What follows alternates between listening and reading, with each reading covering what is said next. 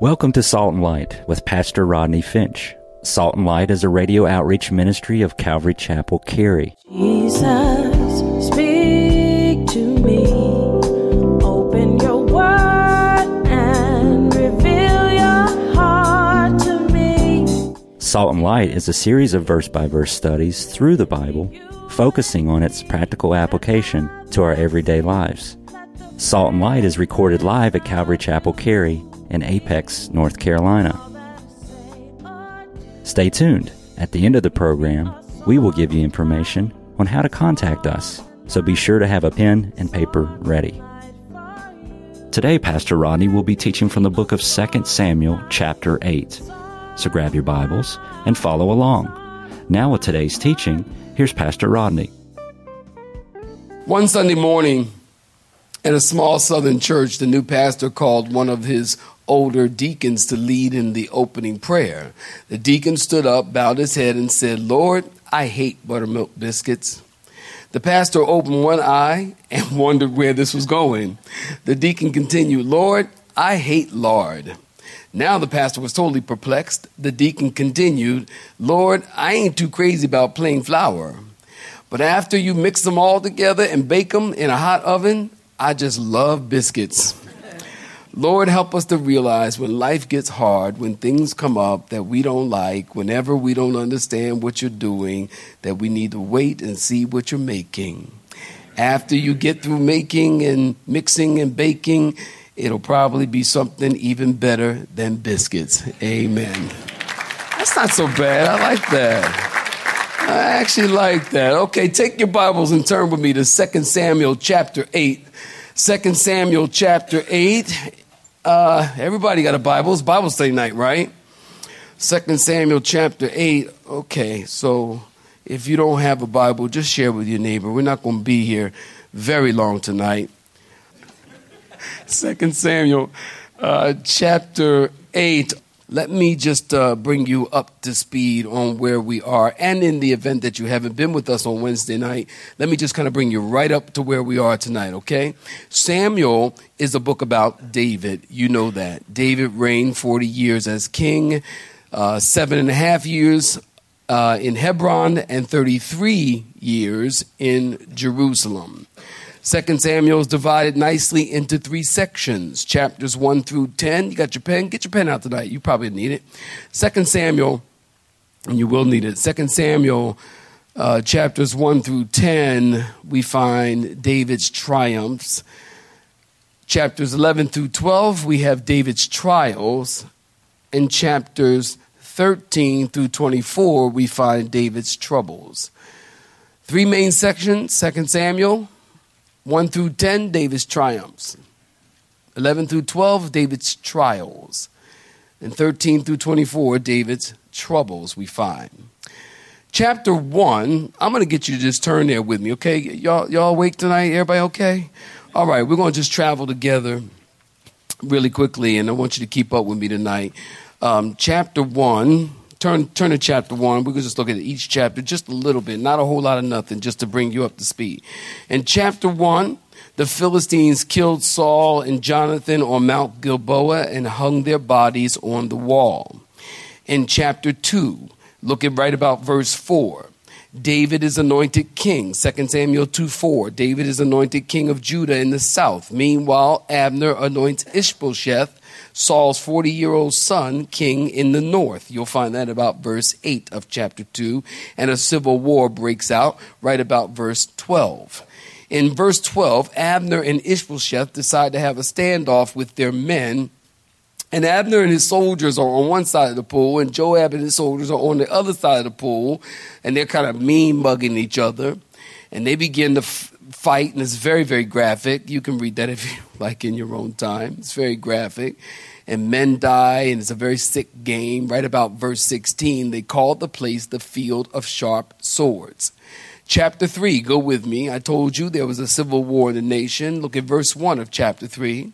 There was a long war between Saul and David.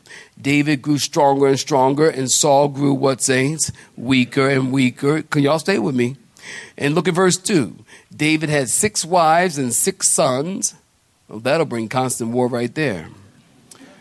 The firstborn son is Abner. The second son is Chileab by Abigail, the Carmelite. The third son is Absalom, who tried to kill his father. The fourth, Adonai. Fifth, Shephatiah. And sixth, Ithream. 1 Chronicles chapter 3, you can write that in your margin, tells us that David took more wives and concubines in Jerusalem and has 11 more children. Chapter 3, David gets his wife back. Her name is Michal. Look at verse 17 of chapter 3. Abner said, you guys have been talking about keeping my wife and joining my forces, and I want her back. And I'll allow you to join forces with me if you give me my wife back. And so they did that. And Israel talked about making David king, but they wouldn't crown him at that time. We also see significant in chapter 3 that Joab murders Abner. Joab murders Abner. Look at right about verse 22. Because Abner, you remember, were you with me in chapter 3? Abner murdered Joab's brother, Ashiel. And Ashiel, his name means fleet-foot. And that just simply means he could run really fast. And when Abner came to Hebron, later down in the chapter, right around verse 27, 28, when Abner came to Hebron, Joab took him aside and stabbed him under the fifth rib, getting revenge for his brother. And David is weeping and mourning over Abner and issued a royal edict for everyone to attend the funeral. And David writes the Song of the Bow. In chapter 4, the murder and the intrigue continue as Abner is dead and Ishbosheth's son is laying on the bed resting. Look at right about verse 5 of chapter 4. Ishbosheth, Saul's son, is laying on the bed resting, and a guy named, I think it's Bana or Banana or something like that. Amen. Look, you do the work. Sneaks into the room and he stabs him under the fifth rib. You notice everybody gets stabbed under the fifth rib. Why? Because when you stab under the fifth rib, you go right into the heart. And Jesus, when the soldier, remember, we talked about it on Sunday, right? When the soldier took the sword and went up into Jesus under the fifth rib, it went right into the heart, and blood and water came out because of the pericardium. There's a sac of water around the heart. Blood and water came out. So it's very common, and it's a military move actually to stab someone under the fifth rib. It's a typical death blow right into the heart. We talked about that. Ishbosheth is killed, and Bana and Rechab ran with head in hand because they cut off his head, and they ran to David. Look at verse 8 in chapter 4. They came to David with the head kind of holding it. Isn't it a gross scene? And David said, just put that thing in the refrigerator. And the reason why I think David was as cavalier as he was is because David is very, very familiar with carrying heads. Remember Goliath? So he wasn't like, ooh, that's nasty. Ooh, no, it's nasty. Put that thing away. He wasn't like that. David's like, put that thing away. Just go put that thing away. Because he's kind of used to it. So they're thinking that they're making David happy by killing Ishbosheth, assuming God's approved of what they did. But look at verse 12. David had them executed and had their hands and feet cut off and the rest of their body in the pool in Hebron. In chapter 5, let's move forward. In verse 1, then. Look at verse 1. Then. That word then is very important. All the tribes of Israel came to David. David is about 37 years old, and it's approximately 20 years since Samuel walked into Jesse's house looking for the Lord's anointed and found David. And he saw David, and he poured a bucket of oil over his head. You notice that, and anointed him. And it was that moment, from that moment, 20 years ago, that David was king in God's mind. David wasn't the king he was going to be, but the king that God was molding. And so God sums up, are y'all listening? God sums up those 20 years with the word then. Then. Chapter 5, verse 3. Look at chapter 5, verse 3. Therefore, all the elders of Israel came to the king at Hebron, and King David made a covenant with them at Hebron before the Lord, and they anointed David king. Now listen, they anointed David king. This is the third time they've anointed David, or David's been anointed. The first time David is anointed by the prophet Samuel. We just talked about that in Jesse's house 20 years ago. The second time is in 2 Samuel chapter 2, verse 4. All the men of Judah anointed him king in Hebron. And here in chapter 5, now all the nations come together and they anoint David as king. 1 Chronicles chapter 12 tells us all the elders of Israel came to Hebron to anoint David. So all the elders and the warriors came to Hebron to anoint David. We learn from 1 Chronicles chapter 12 that there were 340,000 warriors who came to this anointing ceremony. This was a big, big deal. It was a big deal, a huge event.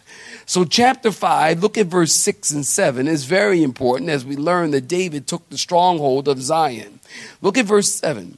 The word nevertheless, or just like that, David took the city of Zion. Listen, that was a big deal because Jerusalem had never been occupied by Israel before. So God is using David to unite the nation nationally and civically, and to awaken the people religiously and spiritually. And David begins to establish trade throughout the known world, and every enemy is defeated that comes against him. Why? Because God's hand is upon his life. Look at chapter 6. Jerusalem is a political and spiritual capital of the nation. David had done great things, but there's something missing. Are you in chapter 6? What's that? The Ark of the Covenant. The Ark of the Covenant, or the Ark of God. I told you that the Ark of the Covenant was central to the life of the people of Israel. In the mind of the Jew, if the Ark wasn't present, the Lord wasn't present. In the mind of a Jew, if the Ark wasn't present, the Lord wasn't present. So David gathered 30,000 of his best men to go get the Ark, which was in the house of Abinadab. Abinadab, please stay with me. Abinadab has two sons. One is named Uzzah. The other name is Ohio. Uzzah and Ohio took the ark from the house of Abinadab, and they put it on a new cart, and they're headed to Jerusalem. You know the story. They're walking along, singing a song. Everybody's excited. Music is playing. Tambourines are being played. People are singing. 30,000 people are in this procession. And all of a sudden, the ark shook. Remember? And when the ark shook, Uzzah kind of tried to steady the ark. He's like, well, the ark shook. Uzzah goes, don't let it fall. Don't let it fall. And when Uzzah touched the ark, the anger of the Lord was kindled against Uzzah, and God struck him dead. Why? Because priests, we talked about it, priests were the only ones allowed. They weren't allowed to touch the cart. They were allowed to transport the cart. They were the only ones allowed to, nobody could touch the cart, the ark. Nobody could touch the ark. But they were allowed to transport the ark on those poles that were through the ark on both sides. But only the priest could do that. No one could touch the ark of God. David is doing a great thing. We talked about this. Saints, I need you to wake up and listen to me here.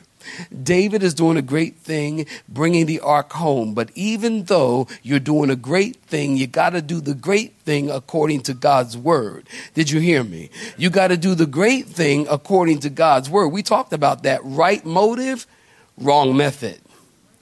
Right motive, writing something down? Right motive, wrong method. God doesn't allow anybody to throw him on their cart.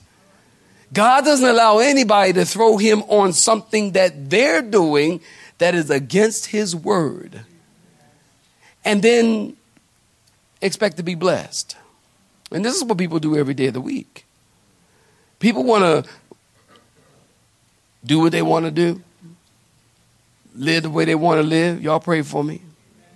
Do what they want to do, live the way they want to live, act the way they want to act, and then say, God bless me. Can I tell you something? No. Don't work that way. God's not going to bless your mess. God doesn't work that way. If you want to be blessed by God, you got to do what God tells you to do in the way that God tells you to do it. You could have the right motive and the wrong method. So your heart is right, but you're not doing it right. You're not doing it according to the word of God. That was David's problem in chapter 6, as they are moving the ark of God out of the house of Abinadab, seeking to take it back to Jerusalem. So after David understood that he was doing the right thing the wrong way, David did the right thing the right way. After 3 months, David takes the ark, and according to God's word, and he slowly makes his way to Jerusalem with the ark, and it was a long, bloody journey, because they had, watch this, to stop every 30 feet and offer a sacrifice.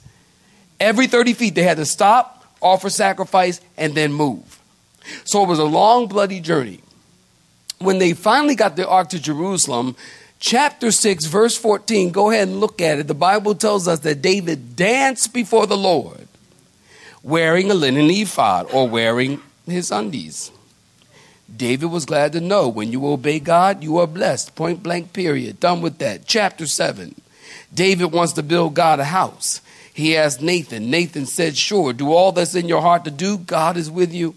Chapter 7, verse 6. Go ahead and look at it. God said, no, I'm not. God said, Nate, you need to go correct the word that you gave to David. God said, David, I don't want you to build me a house. I never asked you, or anyone else for that matter, to build me a house. I haven't lived in a house since Egypt, but I've moved about in a tent and a tabernacle. God said, David, I don't want a house from you, although I'm going to build you a house. I'm going to build you a dynasty. We talked about that. A kingdom that will last forever. Verse 13, chapter 7. The phrase, a dynasty or a kingdom that will last forever, God is talking about building David, or God is talking about the Davidic covenant.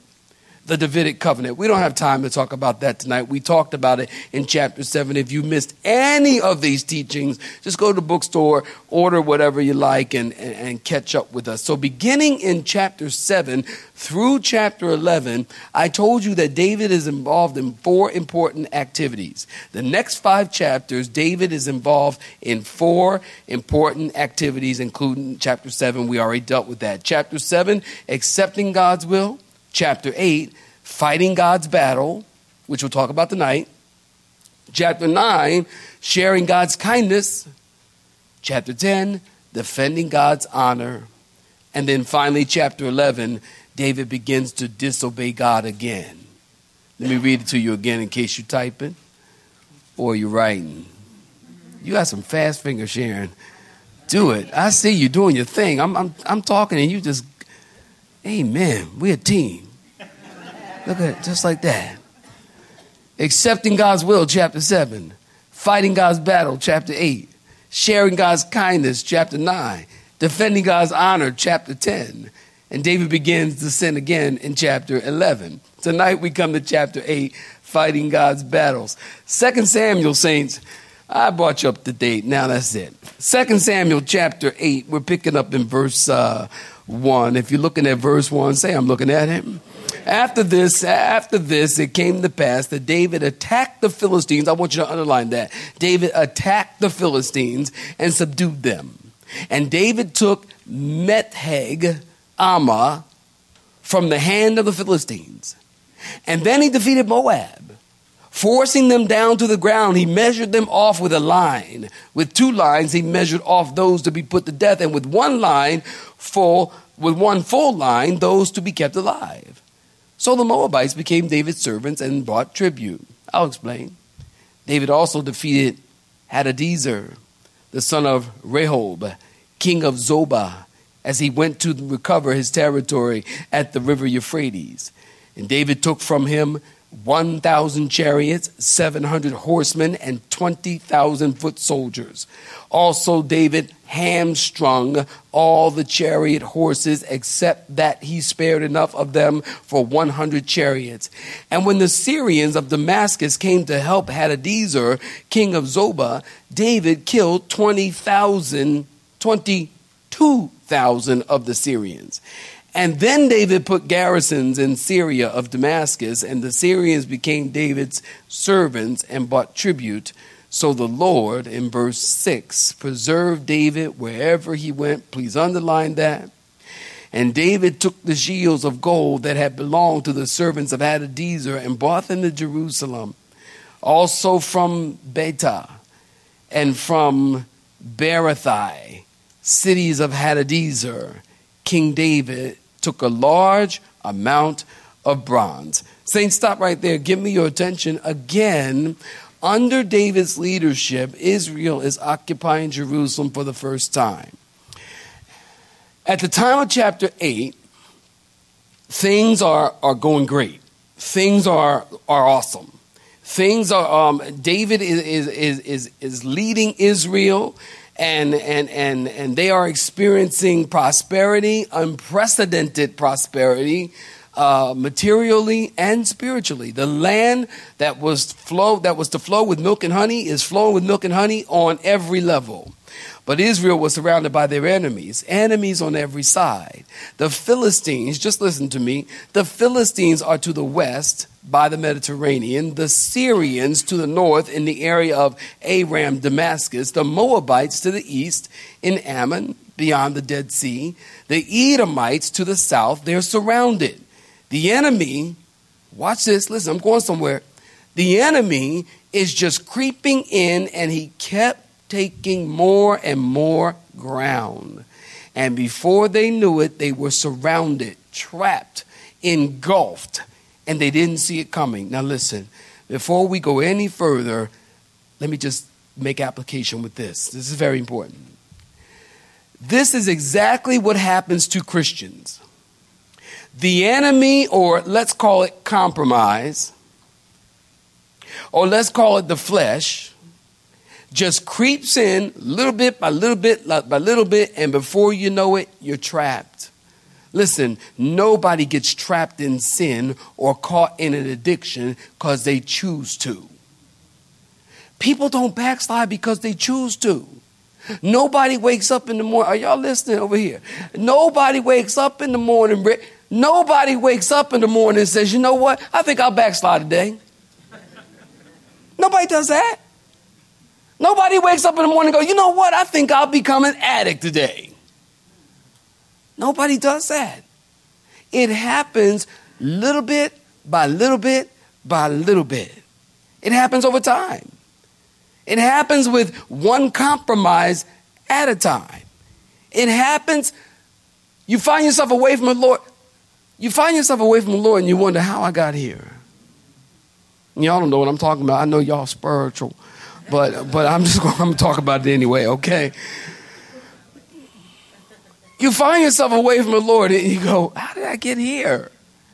How did I get here? I mean, man, I was just walking with God. Nobody wakes up and just decides that they're going to compromise. You find yourself over time away from the Lord because you stop doing what you used to do, or you stop doing the thing that had you close to the Lord.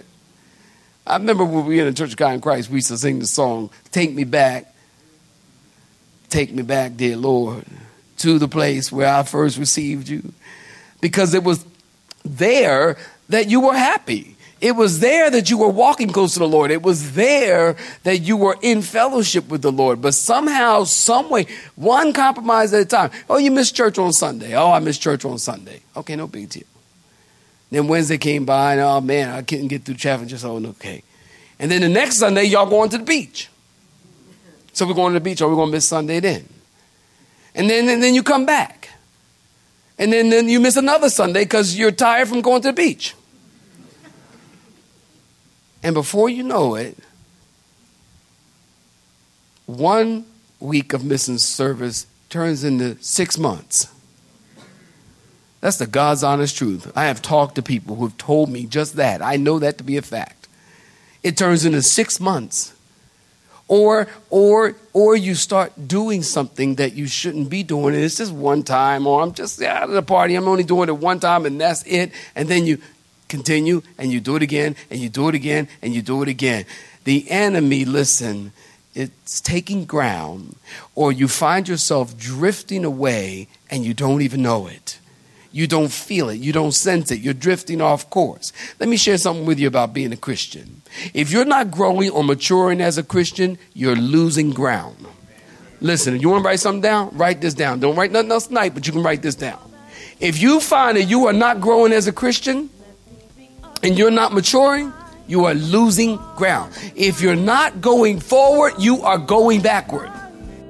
You have been listening to Salt and Light, a radio outreach ministry of Pastor Rodney Finch and Calvary Chapel, Cary, located in Apex, North Carolina.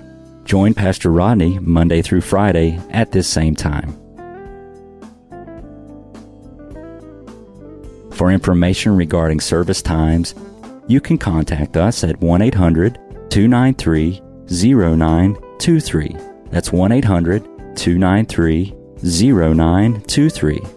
You may listen to today's broadcast in its entirety by visiting the media library on our website at cccary.org.